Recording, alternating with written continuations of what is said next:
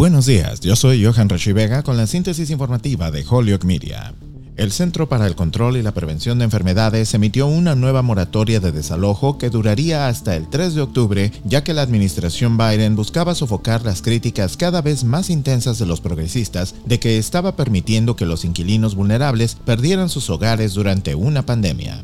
La prohibición anunciada el martes podría ayudar a mantener a millones en sus hogares, ya que la variante Delta del coronavirus se ha extendido y los estados han tardado en liberar la ayuda federal para el alquiler. La nueva moratoria detendría temporalmente los desalojos en condados con niveles elevados y sustanciales de transmisión del virus y cubriría áreas donde vive el 90% de la población de los Estados Unidos. De acuerdo con información del CDC, el condado de Hampden, donde se encuentra la ciudad de Holyoke, está bajo la categoría de sustancial.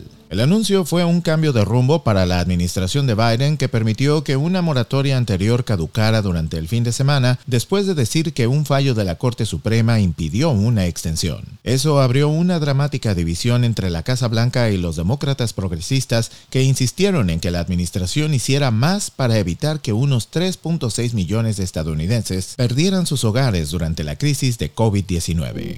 En otras informaciones, el Care Center, en coordinación con Curative, estarán ofreciendo una clínica de vacunación gratuita de COVID-19 a miembros de la comunidad tanto del Care Center como al público en general. Se estarán ofreciendo las vacunas de Pfizer y la vacuna de Johnson & Johnson de una sola dosis. No se requiere cita, pero se recomienda registrarse. La clínica estará disponible este miércoles 4 de agosto de 10 de la mañana a 2 de la tarde en el Care Center, ubicado en el 247 de la calle Cabot en Holyoke.